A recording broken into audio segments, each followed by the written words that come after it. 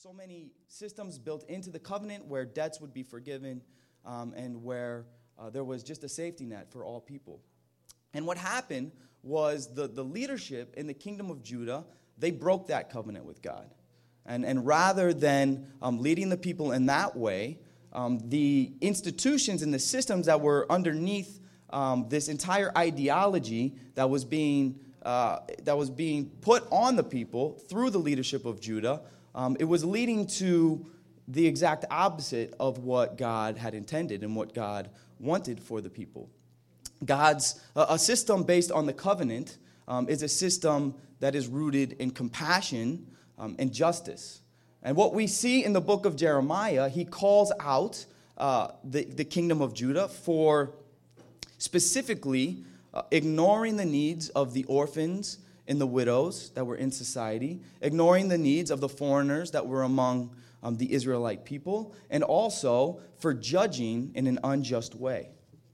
So that is sort of the context in which the book of Jeremiah was written. So God raised up Jeremiah to be a prophet, to speak his truth, to speak the truth about God and about God's will, which was very contradictory to the reality that had been established by the leadership in Judah. So this was a message that was very challenging to the leadership, challenging to all the people, and it was a message that people were in denial about. They didn't want to accept the truth and the reality that things were not the way God intended it. They didn't want to accept the reality that there were people among them who were struggling and who were suffering, and that the way things were was not God's will, but was actually in direct contradiction to God's will. Especially, the leadership had a hard time with this message because they had their power, their privilege, their basically status in society was based on this ideology that was false, on this ideology that was not true. While they were charged with leading the people in their religious life, leading people into God's presence, they had turned the temple in Jerusalem into something that did the exact opposite of that. Rather than being a space where peace was brought to all people, it was actually a place where violence and terror were brought to the people. So that is sort of the larger context of what was going on. There's a lot of inequality in society, a lot of people who were struggling and suffering. And Jeremiah recognizes that. God raises Jeremiah up to speak that truth, to try to wake people up to what's really going on. And he also is delivering a very difficult message that there's going to be severe consequences for the kingdom of Judah because of the way that they had broken the covenant. So since the covenant had been broken, Jeremiah, the message he's delivering is that the kingdom of Judah is going to fall. That the kingdom's going to fall, and that the leadership in Judah is going to be exiled into the foreign land of Babylon. So Jeremiah is speaking this word, he's preaching this word, in large part through poetry that he's delivering publicly, and starts to get to the leadership. They're starting to hear these words that Jeremiah is sharing, these very powerful words that challenge their authority, that challenge what they have created, but that is rooted in truth and in God's truth. But as they're in denial about this word and this message that Jeremiah is speaking and delivering, they decide they need to stop him from sharing this message. They need to keep this message from spreading. And so what we see in Jeremiah 20, which is the chapter that we're going to be looking at today, which is actually a poem, we see a moment where Jeremiah is in a very dark place. So as he is speaking this prophetic, powerful message, we see that the religious official in the temple, who was the second highest official in the temple in Jerusalem over the whole kingdom of Judah, he's a man named Pashur. And this man named Pashur, he decides to inflict punishment upon Jeremiah for speaking this message of truth. And what he does is he has Jeremiah thrown into prison for a night, and he has him beaten as a penalty for speaking this message. And so Jeremiah now, in this moment, I would hypothesize that up until this point, Jeremiah's ministry was largely systemic in nature, corporate. He was thinking about the pain and the suffering of those at the margins of society. And I would argue that in this moment, it went from just being an issue, a communal issue, to being a very personal issue. Because now, that very same violence that he's critiquing, that the kingdom of Judah is inflicting upon people, is actually happening to him. So now Jeremiah himself is being tortured by the state because he's trying to speak the truth about God and God's will. So that's the situation Jeremiah finds himself in, a very dark place, a very difficult place. And in that moment, in that place of deep physical pain, deep emotional pain and emotional trauma, he writes a poem. And this poem, like I said, can be found in Jeremiah 20. I'm just going to look at a few verses from the poem and kind of take you through the progression of his words. I'm not going to touch every verse. I encourage you to check this whole passage out, because there's even more in there that we could get into, but we'd be here all day. So I'm just going to touch on some of it. But it's in Jeremiah chapter 20, verses 7 to 18. So I'm going to start in verse 7. In Jeremiah 20, verse 7, Jeremiah writes, "You deceived me, Lord, and I was deceived. You overpowered me and prevailed. I am ridiculed all day long. Everyone mocks me. Whenever I speak, I cry out, proclaiming violence and destruction. So the word of the Lord has brought me insult and reproach all day long." Jeremiah feels as though God is letting him down. He feels that as he's doing what God has asked him to do, as he's walking in obedience to God, he's being met with nothing but trial as a result. Jeremiah is hurting. He's having a hard time, but he doesn't hold back.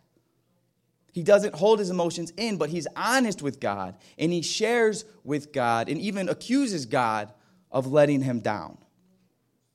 Have any of you ever found yourself in a moment like that in your lives, where you try to listen to what God is asking you to do? You try to take steps of faith and move forward in obedience, but regardless of what you do, it seems like there is never any resolution. There's just more struggle, more trial, more pain.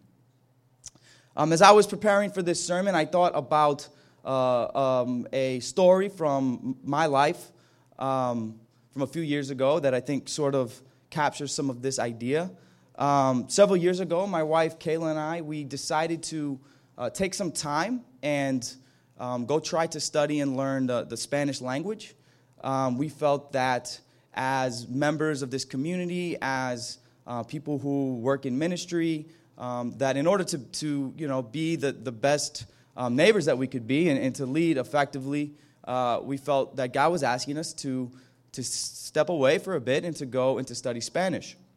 And so we followed God's call to that, and we spent about a whole year in 2015 where we were out of the country, and most of that time was spent in Honduras in Central America. And while we were there, we studied Spanish at a language institute in the afternoons, and in the morning we worked and volunteered at this elementary school that was run by these American missionaries in Honduras. And so the people that we worked for and the connection at the school was really our whole connection to that country, to that place. They helped us get connected to the Language Institute, and we sort of worked out a situation where through working and volunteering at the school, they provided us with housing and transportation. And really, we were fully and completely dependent on these people just to make it there.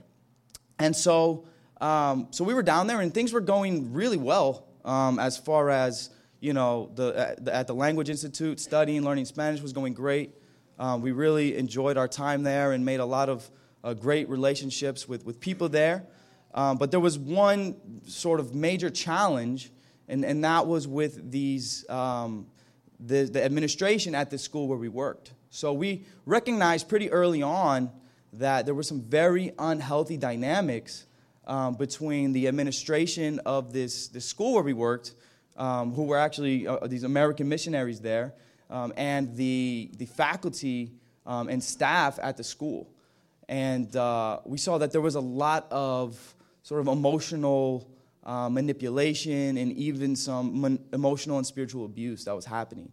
It was very hard to see what was going on there, to see what the people who were working there were going through. And really, it was many of their only option for work, to make money and provide for themselves and their families. And we also found ourselves sort of dealing with some of the same things that the people there were dealing with.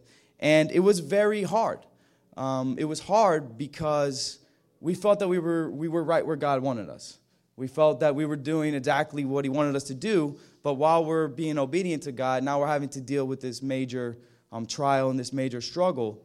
And, the truth is, it wasn't the difference between life and death for us. We could have left and just came back to the States, but we didn't feel that that's what God wanted. We felt that he wanted us to stay there and that we needed to endure and figure out what to do. So I just remembered that it led to many nights of losing sleep, nights of praying a lot and crying a lot and trying to figure out how we were going to make it. And it was a difficult time, but eventually things worked out for us to stay in the country and not have to deal with that situation. But there was several months there where we were in that difficult position, and that we felt that, as we were obedient to God, we were stuck in a struggle.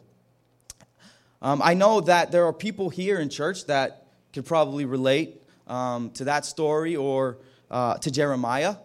And I know that there are people that have gone through and are going through much more difficult and traumatic situations in life. I know that there are people here who have come to New York chasing after a career, pursuing a career in the arts or in another field that you feel God has asked you to enter into, and as a result, you've made the sacrifice of leaving family members behind, of leaving friends and loved ones, and you've come to a new place. And I know that oftentimes in that struggle, things don't go how we hope or how we envision, and there can be a lot of waiting that's involved, a lot of struggling. I know there's people in our church that are dealing with disease, that are dealing with physical issues, health issues, or that have a lot of people with health issues in their families, or in people that with relationships that are close to them, people that have experienced a lot of loss. I know that in those moments, those things are so difficult, and it feels as though even though we continue to walk in obedience and we continue to pray, that things don't get better, that we're still just stuck in this struggle day after day.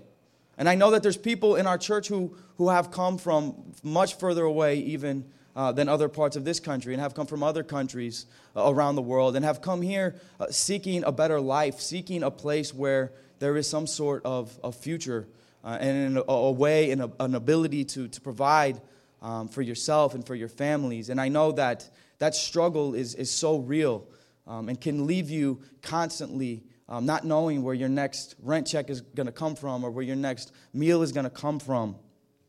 Those are difficult struggles that are very real. They are things that are not easy. And Jeremiah was going through something like that in his life. As he was trying to be obedient to what God asked him to do, he was just facing more and more trials, more and more struggles. But what Jeremiah shows us at the beginning of this poem is that it's okay to be upset. It's okay to be frustrated. He shows us that we don't have to act like everything's working out, that everything is all together. He's honest with God. He's honest with God about his pain, and he even cries out to him and asks, why? Why, God? Why would you allow this to happen to me, Lord?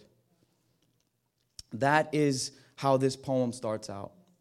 And as you go through the poem, as we get a little further down in this poem about sorrow and the grief of Jeremiah, the grief of what he's going through and of what's happening all throughout Judah, after he asked the question of why, we get to verse 13.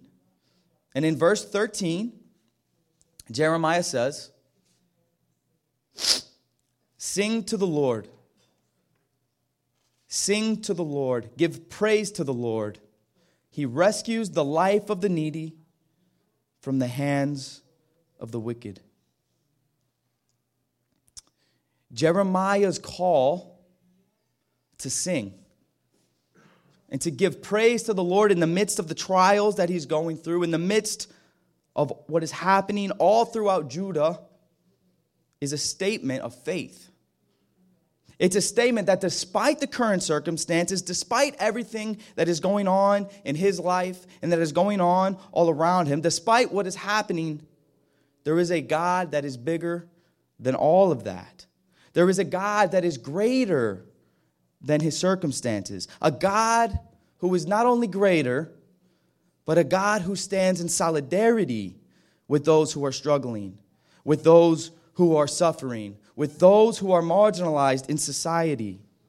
A God who rescues the life of the needy from the hands of the wicked. To sing a song of praise, when faced with these sorts of trials in life, it seems like foolishness. It doesn't seem to make any sense, especially when you look at the leadership of an empire. The leadership in Judah, they minimized who God was. They minimized him down to a being that existed only to bless them and to continue to grant them their status and their power. They had no memory of God as an active agent in the world. They couldn't imagine things being any differently than the way that they were. What strength does a song have? What strength does a poem have against the weapons of the leadership of the temple? What strength does a song or a poem have against the jails in Judah, against the whips? Well, if you have a God that is dead, a God that is not active in the world, then they don't mean anything. But if you have a God that you believe is alive, is living and active in a world, then they mean everything. Jeremiah sang songs of praise to God in the midst of his trials. And that is what we do here each week when we come together and we worship together. We sing praises to God because we believe that God is alive. We believe that he is active in the world. We believe that he is bigger than any circumstances that we may be going through in our own lives. We believe that he is bigger than what injustices people are going through all across our city and all across our world. We believe that he is bigger than any empire, than any military, than any weapons that can be formed against us. And we sing and we pray as an act of faith. There's a poem that I came across this last summer that I think beautifully summarizes this idea of hope and faith in a God that is bigger than the world as we know it. I think we're going to have it to put on the screen as well. It's slide. There it is. Okay.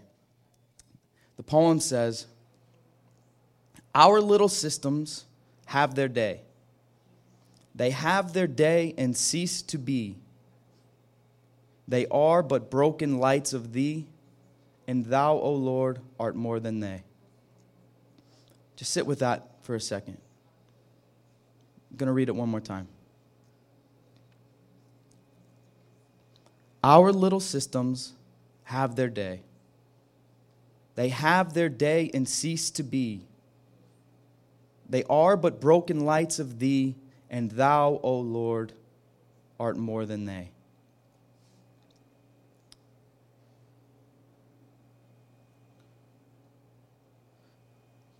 While I think that this is incredibly important, and I stand by everything that I've said so far up to this point, I think that it's important that we also take a second to look at this from the other side.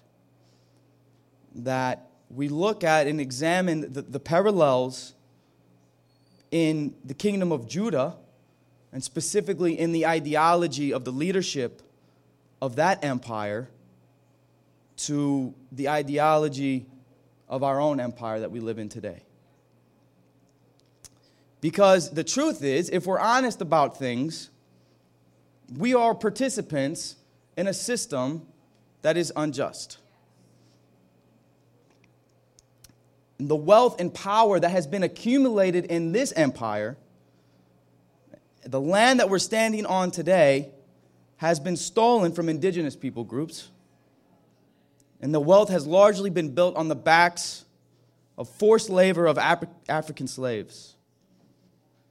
And this empire has been propped up through extracting resources from other countries around the world through violence and militarism, the very similar violence and militarism to what we see in the kingdom of Judah. And we have a massive system of injustice where the most vulnerable people in our society are victimized, where the widows and the orphans and the foreigners among us are oppressed. We judge unjustly. And all of us, in one way or another, we benefit from and participate in this system. And I just think that it's important that we acknowledge that.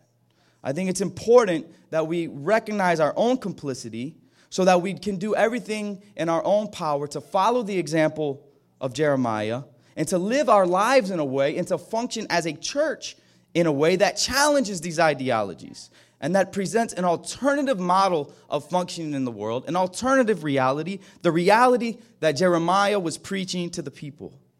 A reality that is defined by the character of God in his compassion and in his justice. After Jeremiah asks why, after he expresses his feelings of being deceived by God, and then even after that, he goes on and he sings praise to God, but that is not where the passage ends. He sings praise in the middle of this powerful prayer, this powerful poem of lament. But the passage continues into more sorrow and into more grief.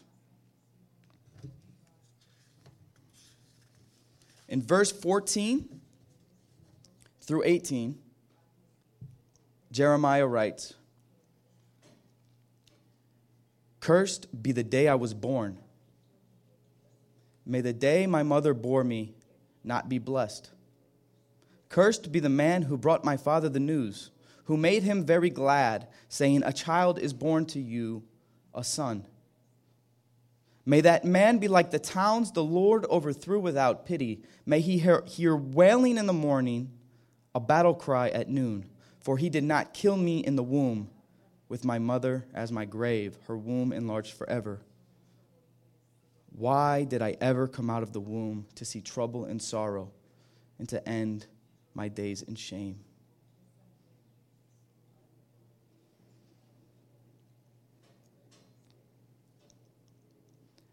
These words are not light.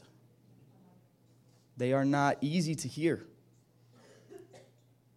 They're a prophetic utterance by Jeremiah of how dark and how violent the times had become. They're words of truth about the deep inner turmoil of a person who is suffering, the deep turmoil of a kingdom and a nation where so many people are suffering. And this is how the passage ends. It doesn't end with praise. It doesn't end with any resolution, but it ends with deep, deep grief and sadness. Once again, I know that there are people in this church who are in one of these seasons. I know that there are people in our church who are going through difficult trials.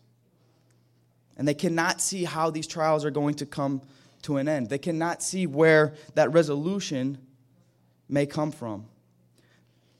And one of the important things I think about this passage and the fact that the praise comes in the middle of the passage is to see that it's okay for us to live in that tension of struggle. It's okay, and it's important for us to praise God in the middle of it, but that it's also important for us to be honest. And it's okay for us to feel sad. It's okay for us to feel angry. As I was preparing for this morning to share, it made me think about a close friend of mine who I feel can really relate to this passage, especially these last 5 verses here. This friend of mine, he has experienced a tremendous amount of loss in his life, as he has done everything he can to follow God, to walk in obedience to God. He's answered the call that God has given him to provide for his family, to make sure that they have a present and a future where their needs will be met, where they can live without the fear of constant violence and threat.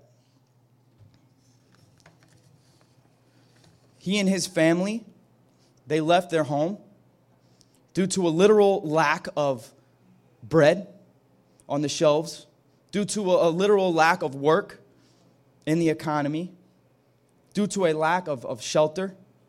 And they came to a place where they didn't know anyone, where they didn't know the language, where they couldn't build on the professional work that they did in their home country. And they started from the bottom again and beginning to forge a new life in this place.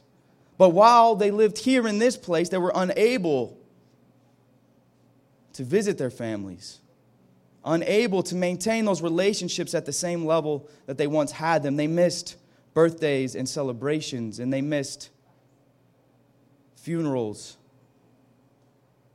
They missed the ability to grieve alongside their family members and their people, as their people were suffering deep and difficult economic hardship, political turmoil, and violence. And they've had to watch from a distance as everyone suffers. And I know that their story is not unique only to them, but it's a story that many of us can relate to here. And many of the people throughout our community, throughout our city, throughout our country can relate to.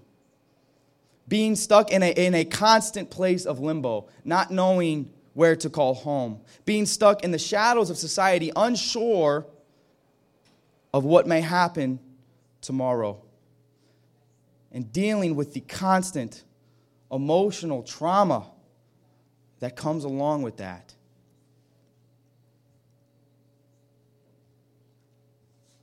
Life is hard. There's a lot of pain in the world. There's a lot of pain in our own lives. And oftentimes it's hard to know how God is going to provide. And if we take anything away from this message today, I want us to remember not to hide. Not to hide from one another, but to be honest with ourselves, but to be honest with God about what we're going through.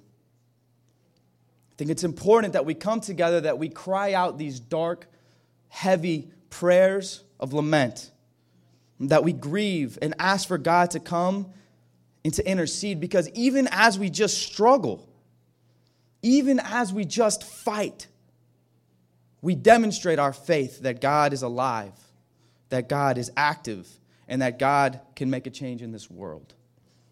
Much of the Christianity here and throughout the world, A Christianity that I was raised with is uncomfortable with these raw emotions of grief and lament.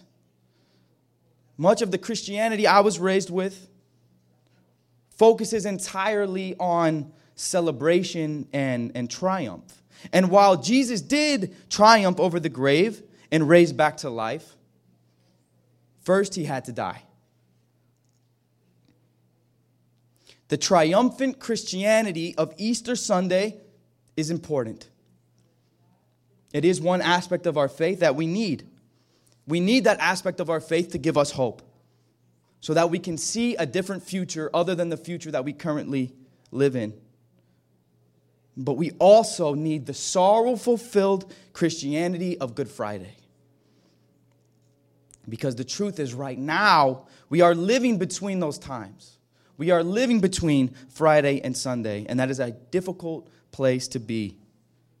But we have to learn how to deal with the things that are going on around us. We have to learn how to process these things, not run from our pain, not stuff our pain deep down, not deny the reality and the suffering of the people around us, but we need to show empathy and compassion to one another. We need to cry and we need to grieve with each other in order to dismantle these ideologies and these systems of oppression. When Jesus died on the cross for our sins, when he was executed by the state, by the religious leaders of his day, he showed the ultimate solidarity with all of us. As he hung on the cross, he joined all of us in our grief and in our pain. In the same death and destruction that we see all around us, that we experience every day, he felt it too. Normally, when I close my sermons, I end with the resurrection. But I'm not going to do that today. Because I think that it's important that we take some time and we sit in the pain. We sit in the reality of the pain and the suffering that's all around us. We sit in the fact that God himself came to earth in the form of a man, and that man was Jesus. And that Jesus suffered and died. And Jesus, the Son of God, as he hung on the cross, he cried out to God the same cry that Jeremiah expressed. He said, "Why, God? Why? Why have you forsaken me, God?" If you are in a struggle right now, if you recognize the struggle of your fellow human beings, if you are upset, if you are angry, you can express those feelings to God. You can tell him how you feel. You can share those emotions with one another. You can even admit them to yourself. You do not have to stay in a place of denial. We have a God who is big enough to handle these things. We have a God who is bigger than all the pain that we feel, than all the pain that we see in our world today.